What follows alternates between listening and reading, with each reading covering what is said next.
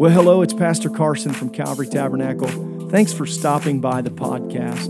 We hope that it's a blessing to you, whether you're catching one of the Sunday or Wednesday messages, or maybe you're jumping on to listen to one of the Saturday snapshots.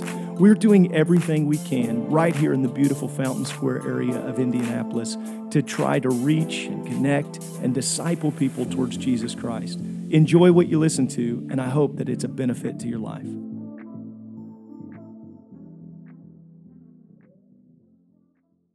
Numbers chapter 14 and verse 20, and the Lord said, I have pardoned according to thy word. But as truly as I live, all the earth shall be filled. Notice that statement, all the earth shall be filled with the glory of the Lord.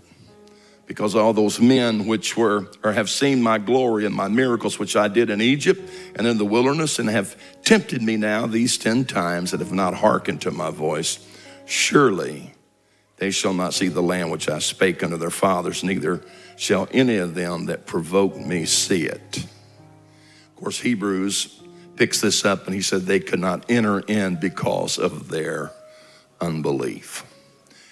You know, I think there's a distinct difference between doubt and unbelief. Doubt is, it's just been a human. You have doubts from time to time. But unbelief is that strong, defiant, I just don't believe it.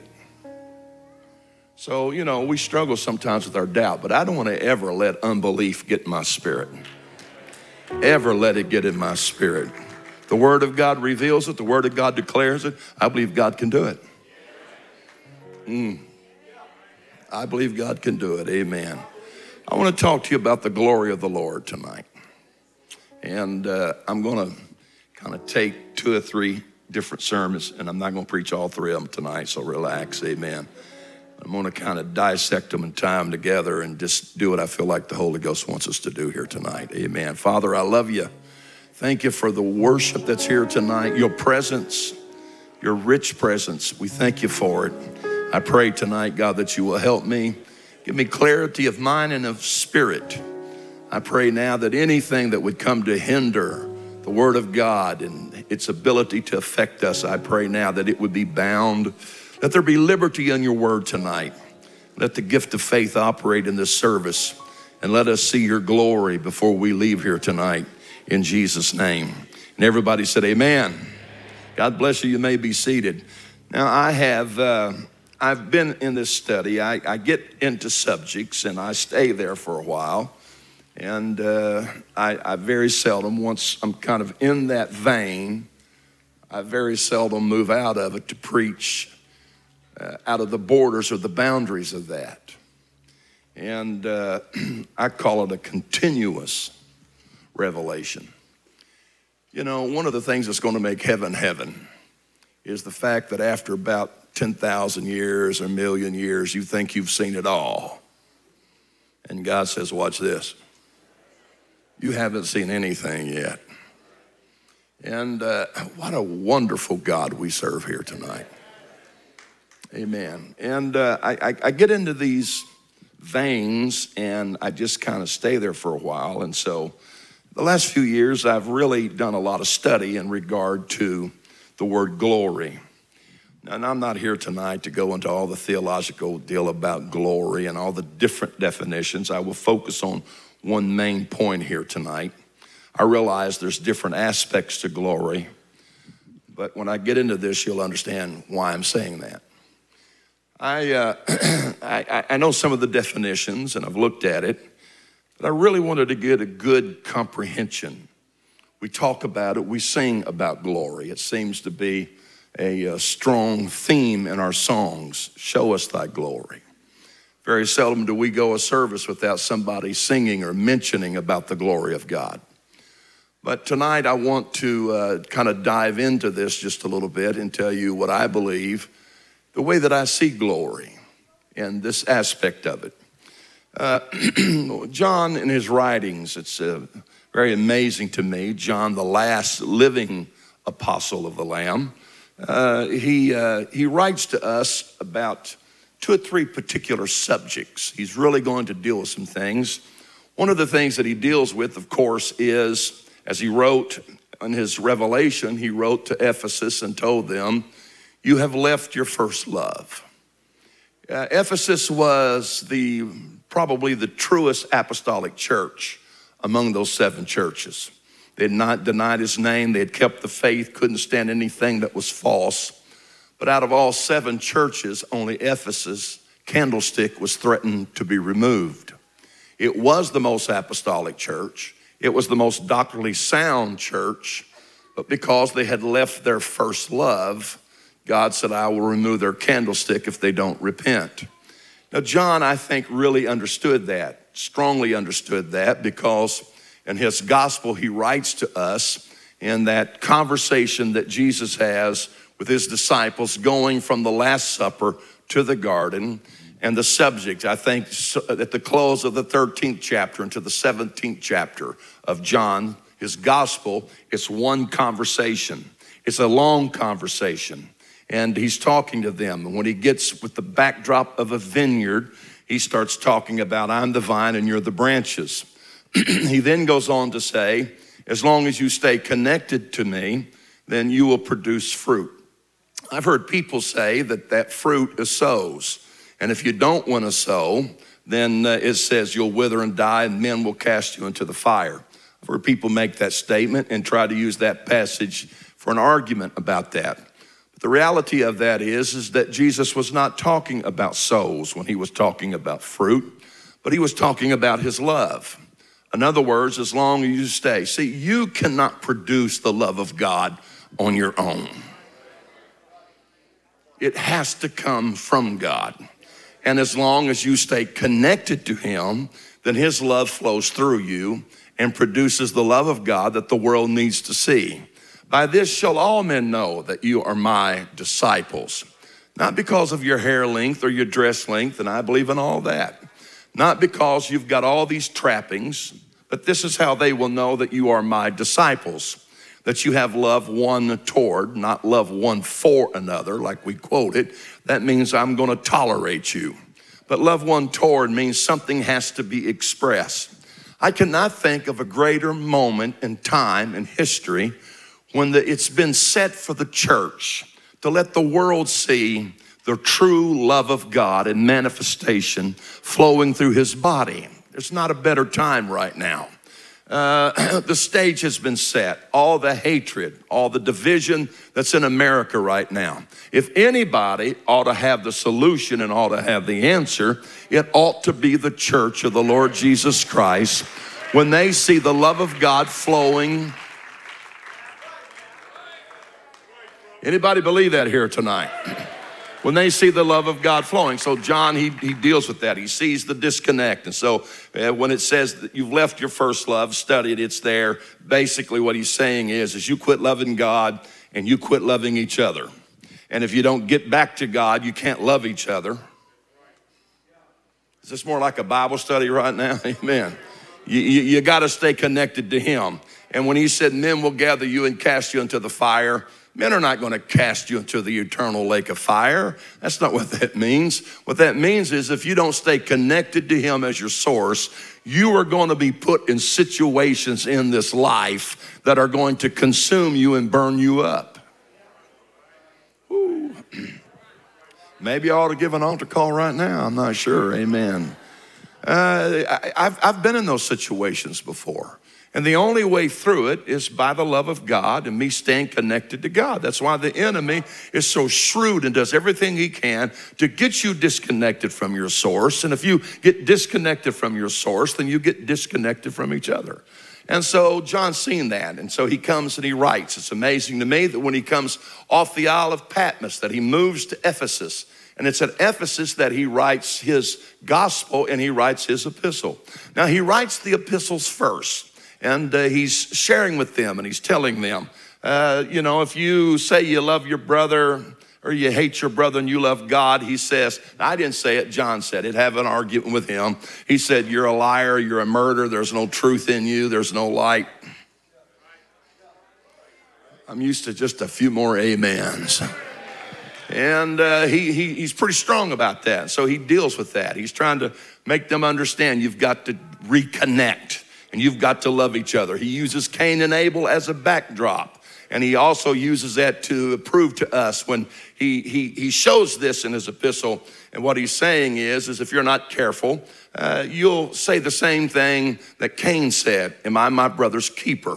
If you have this world's goods and you see your brother hath need and you shut up your bowels of compassion, how say ye, the love of God abideth within you? That's basically what he's saying. You're saying the same thing that Cain said. I'm not my brother's keeper. And so it's all through there. Now that's not the main point here tonight. Then he deals with something else. This, a part of the Gnostics and a part of their doctrine, some of the things they taught is that everything is basically logos. Logos just simply being thought or expression of thought. And so that's kind of what they were saying. That's why in his epistle, he says, if you deny that Jesus Christ came in the flesh, you're of the spirit of the Antichrist. Because they were saying that there's nothing actually tangible or real. There's not really substance to it. The best way for me to explain it to you tonight would be that somewhere there is a God and he's just thinking this service tonight. That you're not really sitting there in reality. You're just a logos. You're just a thought in some deity's mind somewhere. So when you mash your finger and pain runs through it, that's not really pain. That's just a sadistic God somewhere, just thinking that kind of stuff. And now the deal is, John understood the peril of that and the danger of that because first of all, it removed humanity's responsibility for their own decisions. You ever heard that old saying, the devil made me do it? Well, it wasn't the devil made them do it. They would say, a God made me do it. And so it removes their responsibility for their own actions, their own sins. The second thing it dealt with is it removed the blood and the work of the blood and the fact that Jesus Christ, the man, died for our sins. And so it dealt with the atonement. And if Christ was not really flesh and blood, then there's no atonement. Amen. And so John's seen the dangers of all of that. And he wants to write about it and he wants to deal with it. Now he goes from that and he goes into his gospel. When he gets into his gospel, he starts with this. He does not trace it back all the way back to Adam or to Abraham or David, but he traces it and he says this, in the beginning was the Word, and the Word was with God, and the Word was God. I'm not going back to David. I'm not going back to Abraham. We're going to prove this, so let's go all the way back to the beginning. In the beginning was, and I'm going to preach a little oneness here tonight. I hope you don't mind. In the beginning was the Word, and the Word was with God, and the Word was God. So in other words, in the beginning, there's a deity somewhere, and he has this thought. And basically, logos or thought, and that's just kind of where the Gnostics and the Greeks left it. They just said that's where it's at. You have to have a thinker, and this thinker just has a thought. And so John said, no, there's a little bit more to it than that. And so in the 14th verse, he says, and the Logos was made flesh and dwelt among us. And I feel my help coming. And we beheld the glory as on the only begotten of the Father, full of grace and truth. He goes on down a little later and he says, no man has seen God at any time, but he has come, Jesus has come from the bosom of the Father to declare him. That does not mean to verbalize it, just to say it, to preach it. But what that means is to declare it. I'm going to show you the Father. That's why when Philip said, show us the Father, he said, you got to be kidding me. I have come from the bosom of the Father to make him known and to declare him. No man has ever seen God. And to the Jews, they all believe a simple thing. Our Father, when they talked about Father, they were talking about God. Paul taught that very strongly, but to us, there's one God, the Father of all. And so when they talked about Father, they were talking about God. And then John says, in the beginning, that God was the Word. Now, there's another place over there in John where it says, Jesus says, I will go back and share the glory that I had with you from the beginning. I've seen Trinitarians jump on that and say, see there's the eternal Son. Well, I hate to tell you, but that's not what that meant. Amen. If he's going to go back and share the glory that he had from the beginning, then you've got to go back to the beginning and see what he was. What Jesus was saying is I am the Word made flesh. I was the Word in the beginning. And when all this is said and done, I'm still going to be the Word. Woo. I'm still going to be the Word. Let me tell you something about the Word of God. Are you ready for it? God doesn't have the last word. He is the last word. I want to say it again. God doesn't have the last word. He is the last word. And what he was in the beginning, it's consistently through, because he's eternal. His word is eternal. If he's eternal, where in the world is there a moment or a time? Because whatever he is, it has to consistently feel eternity all the way through it. So where did he have time to change? It's impossible for God to change. That's why God cannot lie. He can't change. There's no shadow of turning in him. I thank God tonight that the word is eternal. It's forever settled. Heaven and earth can pass away, but my word abides forever. You believe in the word of God here tonight? Thank God for it. I said, thank God for it. It's the weapon that God put in your hands, the sword of the Spirit, which is the word of God. We talked about authority and the word from the King this morning. That's the best word you can ever get from the King, is to pick up the word of God and look your enemy straight in the face and say, it is written. Now,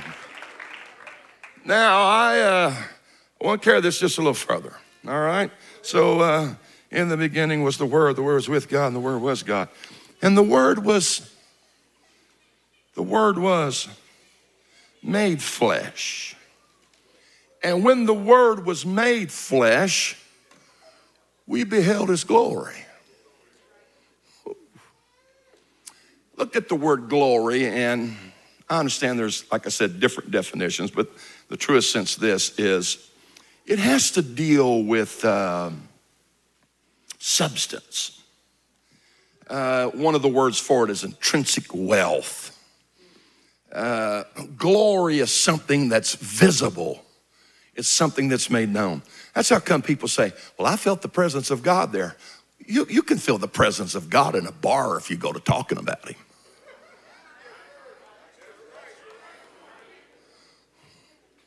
Well, I lost some of you right there. Oh, I don't believe that. I don't believe. Oh, yeah, you can. You start talking about, just like talk about the devil, he'll show up. Talk about God, talk about Jesus, you'll feel his presence. He inhabits the praises of his people. Well, some of you are looking at me like, I didn't stutter when I said it. You can be in a bar, get to talking about Jesus, be about half drunk, and you'll start feeling his presence. That's just the way that God is. But there is a distinct difference between God's presence and God's glory. Now, God's glory doesn't just show up anywhere. So when we start talking about show us thy glory, what are we really talking about? Now, I'm going to kind of hit you head on here tonight just a little bit, all right? So the deal is, and this is kind of what John was saying, is okay, if you got Logos, if you got this thinker, and this thinker had a thought,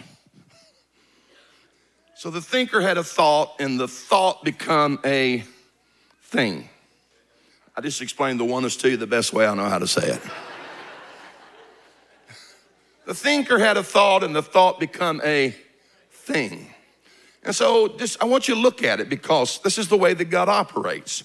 So it all starts with Logos. It starts with the thought of God. Of course, he's God. You can't separate. But the fact is, you got this thinker. He has a thought. Now, that's Logos. That's how God operates. It's where there is creativity, and things are thought, and things are imagined. Praise God. It's getting quiet now. Amen. Let me give you a little idea what I'm talking about. You see that speaker right there? Now, we see it because it's made flesh. I mean, not flesh, but it's there it is, the finished product of it. But that speaker didn't start there. Somewhere, some person years ago starts getting this thought. I see this and this and this, and if you plug this in, and if you do this, and all that stuff and all. I remember a few years ago, we were in a meeting with, it's back when streaming was just really just getting launched, and so we was in a meeting with some guys and that were really into it. And so Brother Ewing was there with us. And these guys were engineers from some of the leading tech companies. And they were really into this. And so they were talking about it. And so we left and said, Brother Ewing, you learn anything here today? He said, I did. He said, I learned if you take this thingamajiggity over here and this doomaflachi over here and connect them together, it's not television anymore, it's internet.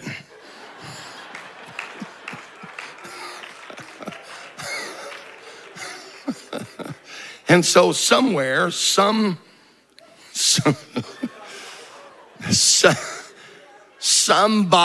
thought this. It was just a thought. Then they took their thought and began to verbalize it. And then they started writing it out and drawing and doodling on a paper and saying, man, look at this. And then they started trying to figure it out. So this is exactly, where do you think we get that from? And so this is how God operates. So in the beginning, God has this thought, and that thought was about the man Christ Jesus. So God has a thought. Then he begins to verbalize it. And so now, I don't know how y'all teach, but I think it goes from logos now to rhema or rhema, however you want to choose to say it. So now it's being spoken. So it goes from the thought of God, and then God makes known his thoughts to something called prophets. And prophets begin to foretell. They begin to speak it. They begin to verbalize it. So it's not just a thought now, but we're beginning to express that thought. We're beginning to speak that thought. Now, when you get over in Galatians, Paul says, when the fullness of the time came, Christ was born of a woman, sent from God, born of a woman. But when you get to the word fullness there, it literally means you preach this until it's full. You preach until there's the fullness of time. So we keep preaching and we keep preaching and we keep preaching because preaching is expressing the thought of God. And so we preach it and we preach it and we preach it and we preach it. I have people sometimes that come to church and they say, you just stay on the same subject. When are you going to get a different subject? Well, I'll get a different subject when it becomes tangible. Oh boy. I'm going to preach it until it's full. And when it's full, that means it's going to happen now. This is the moment that this is the time for it to happen. Well, praise God, amen. So you know what? We keep preaching, we keep prophesying. You know, we've been preaching the coming of the Lord, the rapture of the church for years. It hasn't happened yet, but I'm going to preach it until it becomes a reality. Because there is a time that God has set, according to the word, that God has set that I'm going to catch my church out of here, amen. And I think we're probably getting pretty close to it. But the fact is, this is how God operates. So now, okay. Glory is when the word is fleshed out or made known. It's revealed. There it is. That's glory. I don't know about that, Brother Maury. Well, Romans chapter 1 tells you the same thing. God says, you want to see my glory? Look at creation. Do you not know that when you go out of here tonight, if you can see the moon, the stars, that's God's glory. Ooh.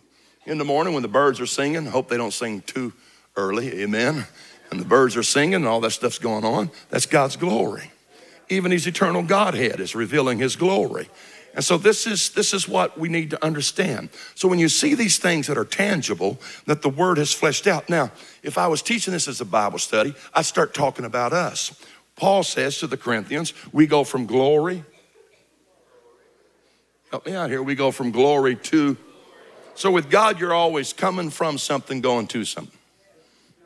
And so he talks about glory, which means that every time you start fleshing out and living the word of God, fleshing it out, what we see is revelation and revealing of God's glory. So we start talking about God's glory.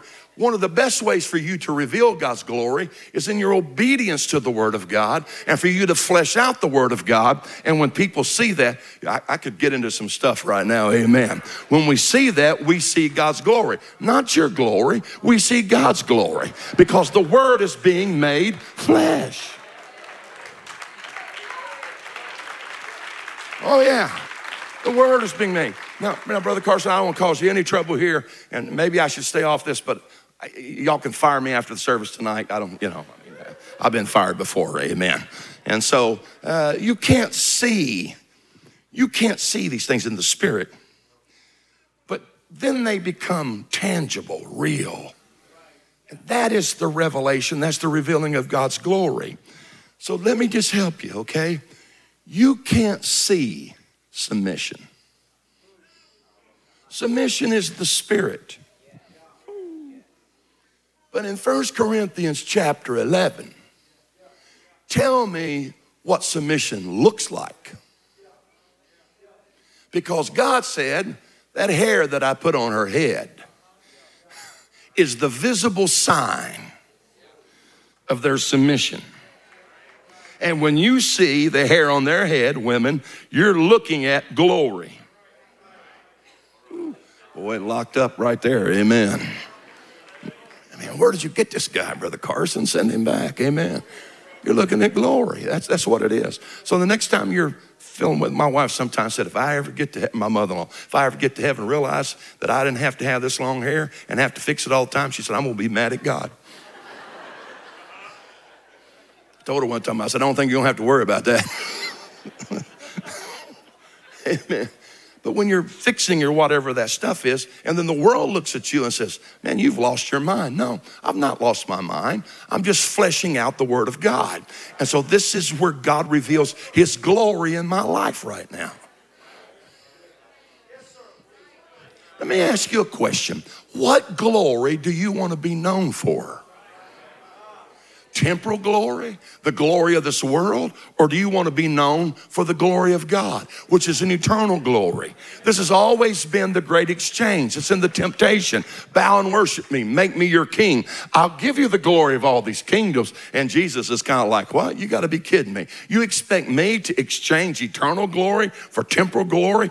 This kingdom and this glory is going to pass away. But the glory and the kingdom that I represent is an eternal. For thine is the kingdom and the power and the glory forever. I wish somebody would believe that with me here right now. Forever.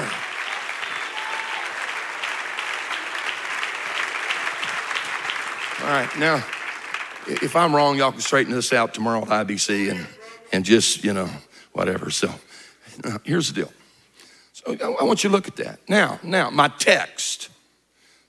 Some of you are saying, what in the world has this got to do with your text? Everything. It's got everything to do with it. Now here they come. They come out of Egypt. They've coming through the wilderness. Now, I used to say that they turned an 11-day journey into a 40-year wandering, but the fact is, God never intended for his people to get to the promised land directly from Egypt.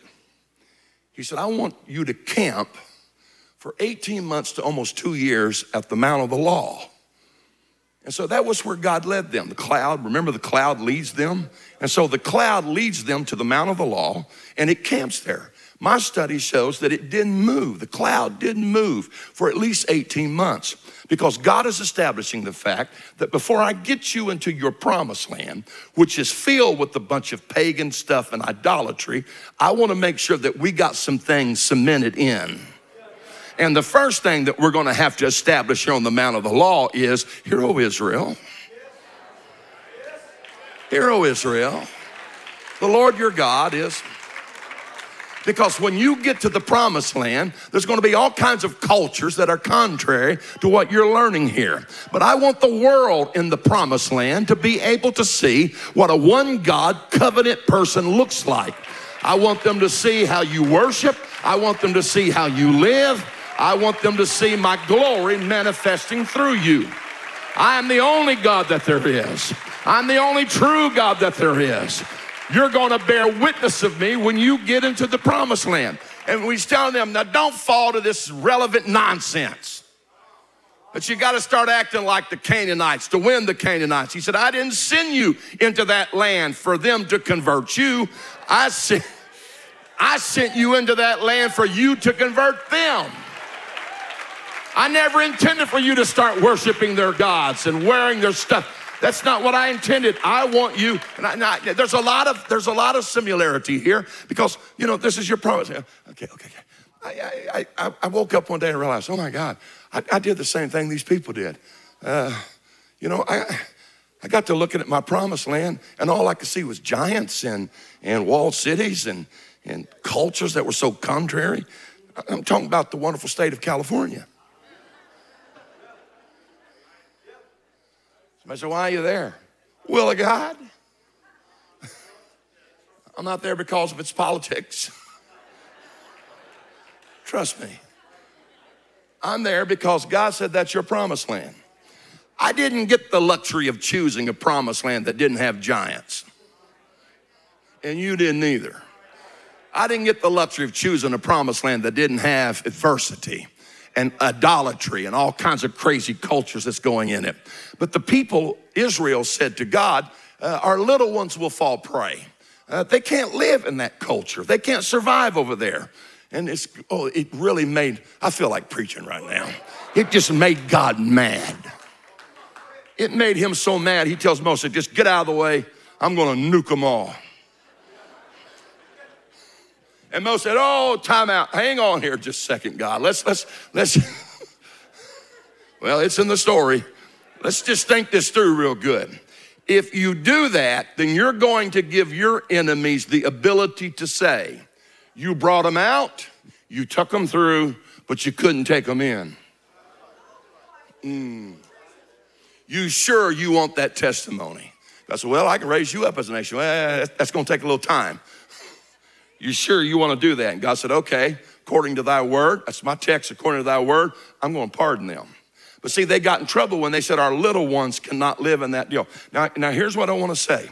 We get in trouble when we start thinking that our little ones, meaning even our children, biological children, and our little ones, new converts, can live in that culture victorious.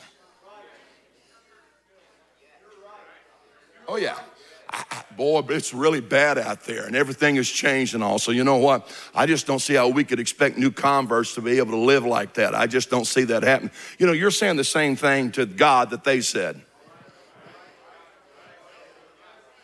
Our little ones will fall prey. I told you this morning when I called the old prophetess, Sister Chenault, and I said, what about my kids? I didn't know it, but I was saying the same thing there to God. I didn't recognize it at the time. I'm worried about my little ones. Will they fall prey? And God said, okay, Moses, I'll pardon them according to thy word. But here's what I want you to understand. My glory is going to fill all the earth. Now, they seen my glory in Egypt. They seen my glory in the wilderness. Now they've limited me. Do you not think that my glory is going to fill all the earth, including your promised land? You've seen it in Egypt. You've seen it here in the wilderness. I mean, come on, think about it, folks. The Passover, the plagues, all that stuff. The deliverance, the Red Sea, the cloud, which is all a type of new birth experience. They've seen all those things that God did. I mean, how would you like to wake up every morning and have a nice air conditioning system, a cloud hanging over you? And at night, you got a pretty good night light and a pretty good heater because there's a fire at night. God did that every day for them. And then can you imagine how many gallons of water it takes to take care of 3 million people every day and their cattle? I mean, how many boxcars of manna have to fall every day, 6 days a week? And on the 6th day, we got to do a double portion. How many tons of manna do you think had to fall every day? And here they are looking at the promised land and they say, I don't think God can do that. You got to be joking me. You've seen everything that you've seen, visible things. You've seen my glory in Egypt. You've seen it in the wilderness. And now you're questioning my ability to show you my glory in the promised land? No. Okay, here's the deal. They're not going in. That generation's not going to go in. They're not going in. Those little ones, they're going in. They're the ones that's going to go in. Moses, according to my word now, every able-bodied man of war, they're going to wander in this wilderness for 40 years until they all die. 600,000 dead men marching plus their wives. Oh, this is how much God hates unbelief. 1.2 million people. You couldn't serve if you wasn't married. 1.2 million people, and God says that whole generation is going to pass off the scene. Now, how would you like to have been the last one or two left from that generation? Sitting around the campfire. I think I did the math. It's like 80, I could be wrong if I remember. It's something like 80-something funerals a day for 40 years that they have to do to bury their carcasses in the wilderness. Can you imagine being the last few that was left? And that generation that's going to take us looking at you?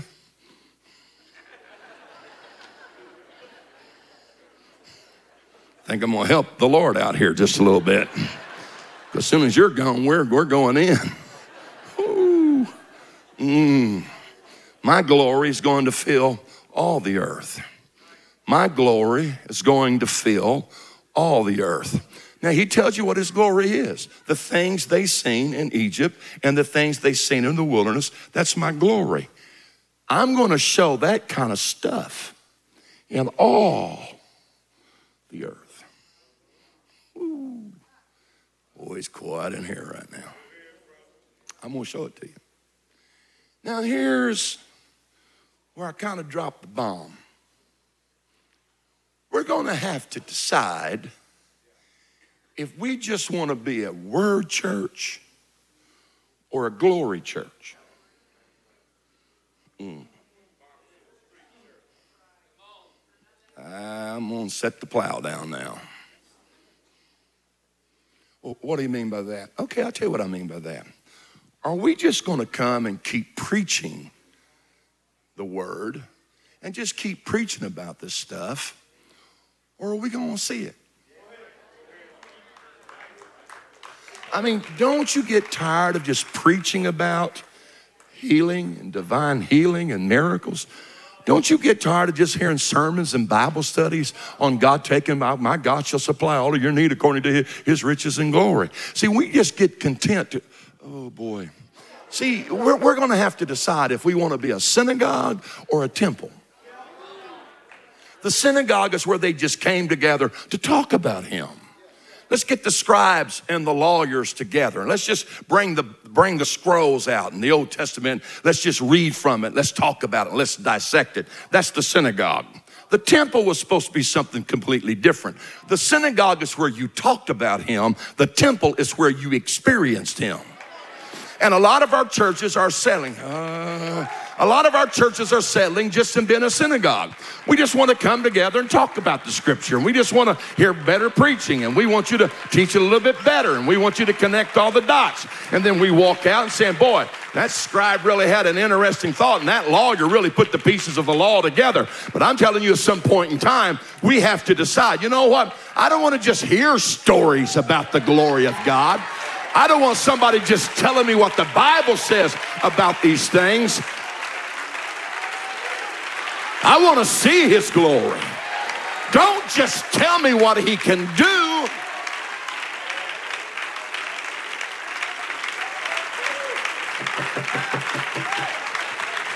Anybody with me right now?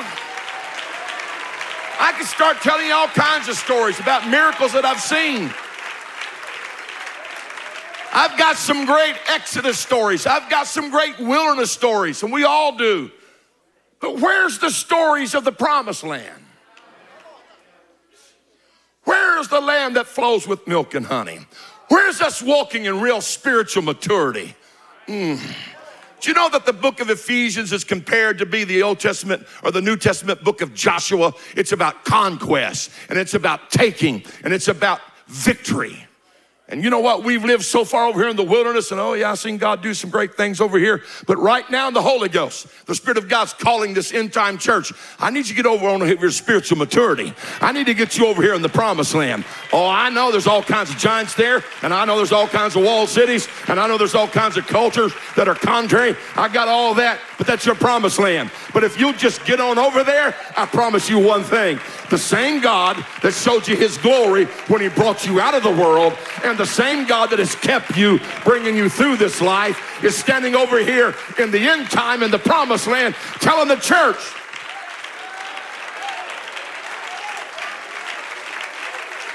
Somebody ought to clap and magnify him right now.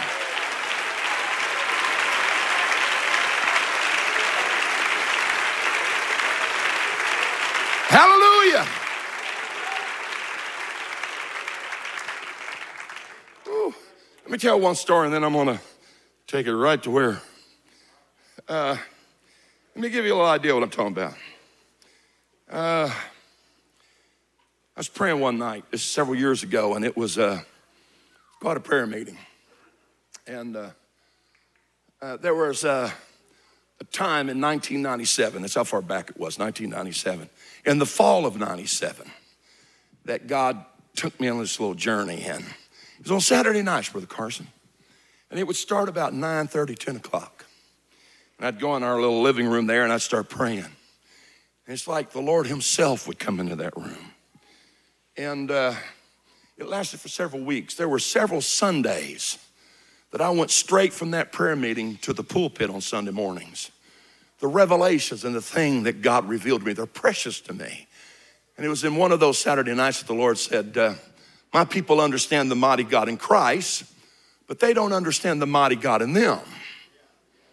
I want to show them the other side of the oneness revelation. They got the fact of who Jesus is, but now I'd like for them to see who they are. Beloved, now are ye the sons of God.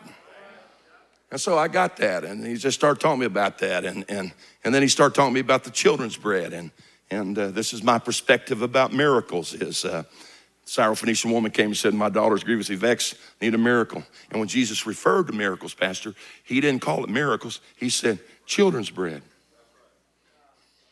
So he began to show me his attitude about miracles for his kids.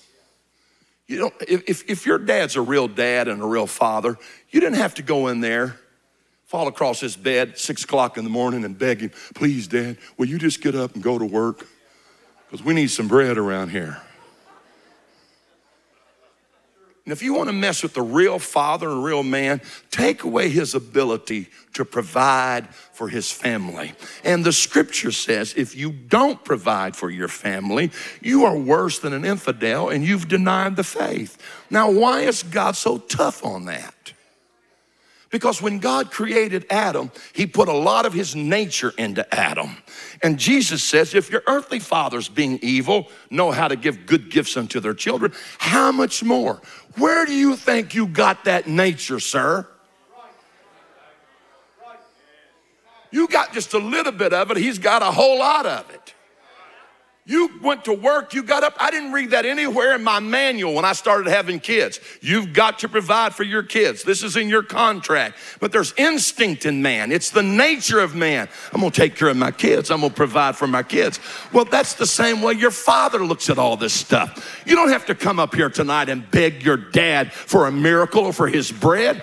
You just simply ask him, thanking, if your earthly fathers, being evil, know how to give good gifts unto their children, how much more does your heavenly Father give the Holy Spirit to them that ask? You don't have to beg. Boy, you're locking up some of you right now. You don't have to beg. I see people all the time, you know, man, I'm trying to get this thing. I see them come to the altars all the time. I mean, I've prayed a lot of people through and seen a lot. I see them come to the altar all the time, and they're trying so hard. And then we go into this deal. You know, I'm going to pray and fast until God gives me a miracle. Have fun with that one. What are you going to do? Twist God's arm until he says, Uncle? No, seriously. That's the way we view it. I know right where some of you went. Jesus said about them devils, this kind goeth not out but by prayer and fasting. Well, all you Bible scholars, look at this and make sure I'm correct. He'd already got off the subject of devils and was addressing their unbelief. So I don't think he was talking about devils coming out. I think he was talking about their unbelief. Devils would have come out if you'd have just believed. But it's your unbelief that needs to be dealt with. I have the authority and the power to cast out devils. It's your unbelief that needs to be dealt with. don't pray and fast because I'm going to twist God's arm into giving me something. He's already gave it to me. Fear not, little flock. It's your Father's good pleasure to give. Now, this one's going to hurt. Sometimes I watch us and I think, did we really get deliverance from Catholicism? Because everything's about coming in and earning something. It's kind of like the elder brother. He said, I'm sorry, I'm getting off now. All these years have I served thee. You never killed me a fatted calf. It's like the father said, you got to be joking me. Every cow out there belongs to you. You could have killed them anytime you wanted to and they'd marry with your friends. But see, he thought because he had kept the commandments, it's like punching a time card. Okay, I put my time in. I fasted 3 days this week and I pray 2 hours a day. So now you owe me something. God doesn't owe you one thing. You need to start understanding. I know I'm going against Pentecostal tradition. You need to start understanding the nature of your God. Fear not, little flock. It's your Father's good pleasure to give you the kingdom. Now, you don't ever have to invite me back. That's fine. But, we want to do that kind of stuff so we'll make people think we're spiritual. I'm going to leave it alone because I'm going to kill this service graveyard dead right here. I want you to know how much I pray and fast because I think that makes me look spiritual, so that means God owes me something. He don't owe you because you hadn't put the time in, but he owes me.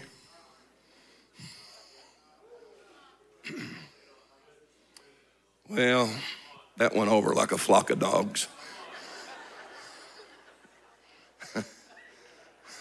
I'm gonna move along here now. Where did we come up with this stuff? If I say enough Hail Marys.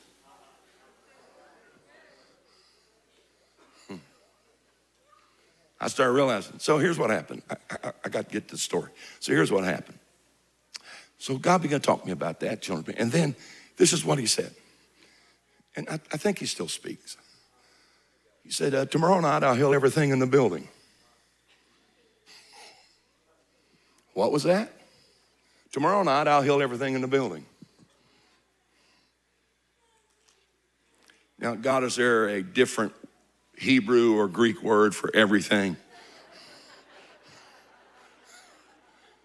Does everything mean everything? Everything tomorrow night that needs a physical healing, I will heal.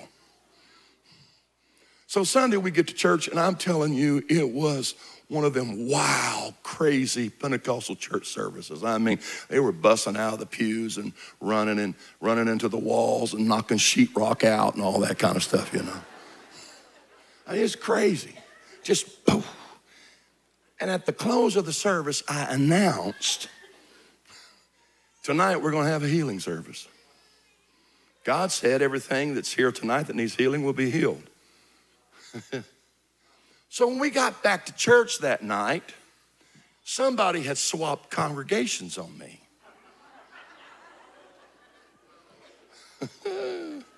Because they weren't running and jumping and screaming. Matter of fact, this service right now, this present moment, is extremely lively compared to that service.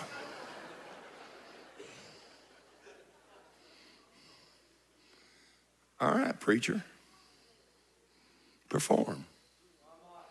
You said what was going to happen. Let's see if you're a true prophet or a false prophet. I learned a long time ago, we got people like the Pharisees in our churches that just want to trap you and catch you in something. Oh, yeah.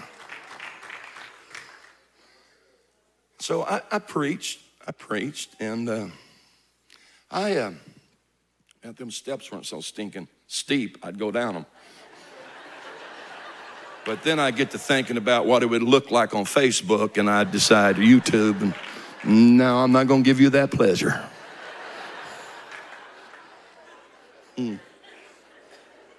Y'all need to put some steps in here, got some rails for fat guys. I can tell you that right now. And so, appreciate you bringing me up on the side over there. I tell you that right now. I mean, you just run right up. I'm like, there's no big deal. And I'm like, oh, Jesus, I hope they don't expect me to do that. And so I said, okay, all right, everybody that needs a miracle tonight, I want you to get in line. And they did. They lined up. They lined up all the way down the center aisle to the back door, across the back, and then starting up the other side. And I looked down, and the first lady in line, her name was Margie McGuire. She's a precious person. She had Parkinson's, and her arm was drawn. She's the first one in line. I said, oh, wow.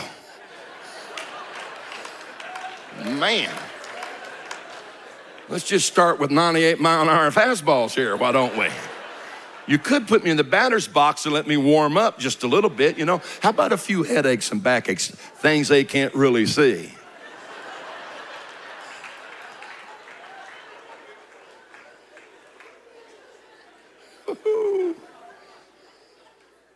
Now I'm about to tell you the answer from it going just to being Logos and Rhema to becoming a reality. Here's the key. So I step off the platform, and it felt, Brother Carson, like somebody draped something over my shoulders. And I thought my brother was assisting to me at the time, and just trust me, I'm the oldest of 6, and it just went downhill straight from me really bad. And my aunt will confirm that here tonight, amen. And my brother's a prankster, and he just always doing crazy stuff and all. So I thought one of those guys, just as a joke or something, he kind of just dropped something over my shoulder. So I turned around and looked like, which one of you idiots? I hope you're watching, Jeff, amen. Did that. And I turn around, and they're sitting back over there. They're just watching me too, like. And when it hit me, when it felt that, I heard these words, the gift of faith now rest upon you. And the whole thing changed. Because at that moment, I could have believed God for anything. And God was teaching me right there. Once I tell you my thought, you don't have to rest in their emotional responses for me to do it. You just believe what I said. See, God tells you something and you're waiting on the, man, I felt that one. You're gonna have to learn how to let the word work. You're gonna have to learn how to let the Logos work. You're gonna have to learn how to speak it. You're gonna have to learn how to say it. And then you're gonna have to learn, okay, I don't have to feel goosebumps for this thing to work. Woo, I want to repeat that. I don't have to get goosebumps. I watch people, they have people they're praying for, and they jerk them around and push their heads back and almost give them, neck problems. And they come at them like they got a claw instead of a hand. And they're just like, and I mean, they just do all this stuff and all. And I've seen people get miracles and Holy Ghost in self-defense is what I've seen, amen. And it's just like and I'm like, you're trying to help God out. You don't think God's got enough power to do it?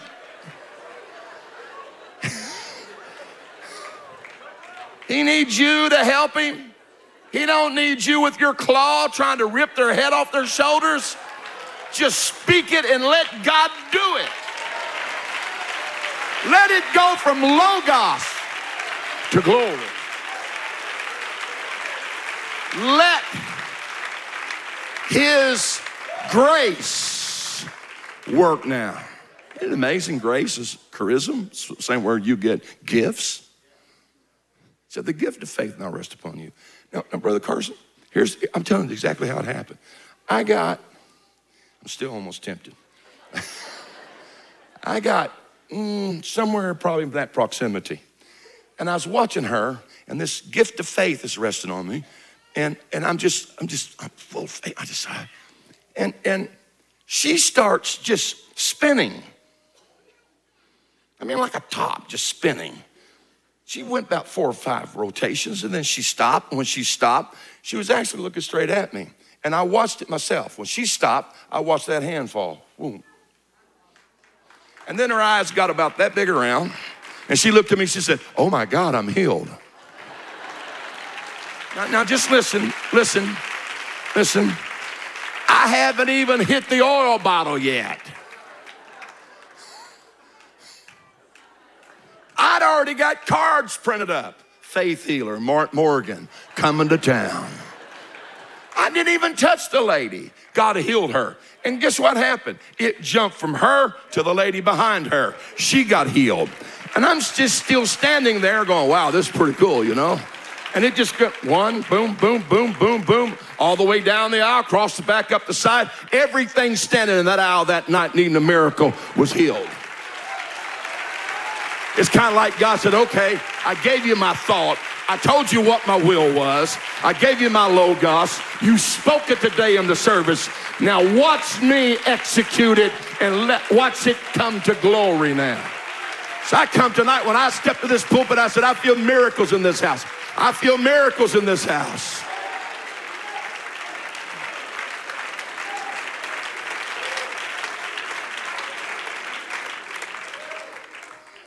Pastor, come up here a second. Just remain standing. My glory is going to fill all the earth. All the earth. Yes, sir. Yes, sir. I heard y'all announce some tent revival. Yeah. Right? Now let me just ask you a question. Is Indianapolis a part of the earth or not? So when God spoke that statement, he looked all the way down through time and seen Indianapolis. My glory, my glory, my glory. We're going to do more than preach about it. We're going to do more than sing about it. God says it's time for it to become a reality. The fullness of time is here. It's time for my power to demonstrate and to manifest. This is where we're at. This is what we're coming to. Jordan's beginning to split. We need to step over in the promised land and know one thing. I know it's tough over here, but God said his glory would be here. And I've come tonight to prophetically tell you, and I don't even hesitate to say it, that God's got a plan, and that plan is for his glory to fill Indianapolis and to fill every campus that you start. Do you hear me? That means you're not going to win them just by arguing doctrine with them. That means when they see the glory of God manifested in the church.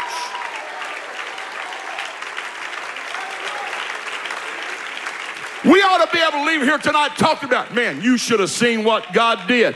That lady was healed just like that. That man was delivered just like that. We ought to walk out of here not just talking about it if it could happen. We ought to walk out saying, let me tell you what Jesus did last night in the service. God's glory, God's glory, God's glory is beginning to manifest. I wish somebody just rejoice here a second right now. I wish somebody had some faith right now and just say, I believe what that preacher's preaching because it's the word of God.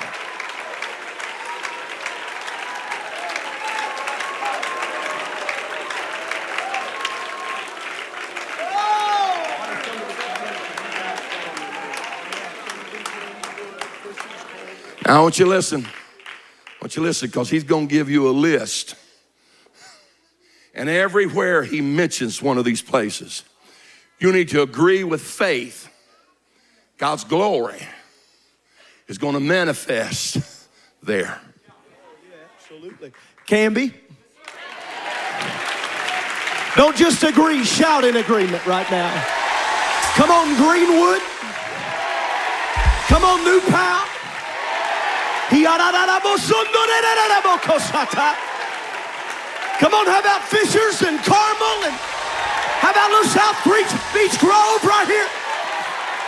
Come on, regional revival around the entire city, inside and outside of the belt, inside and outside of the belt.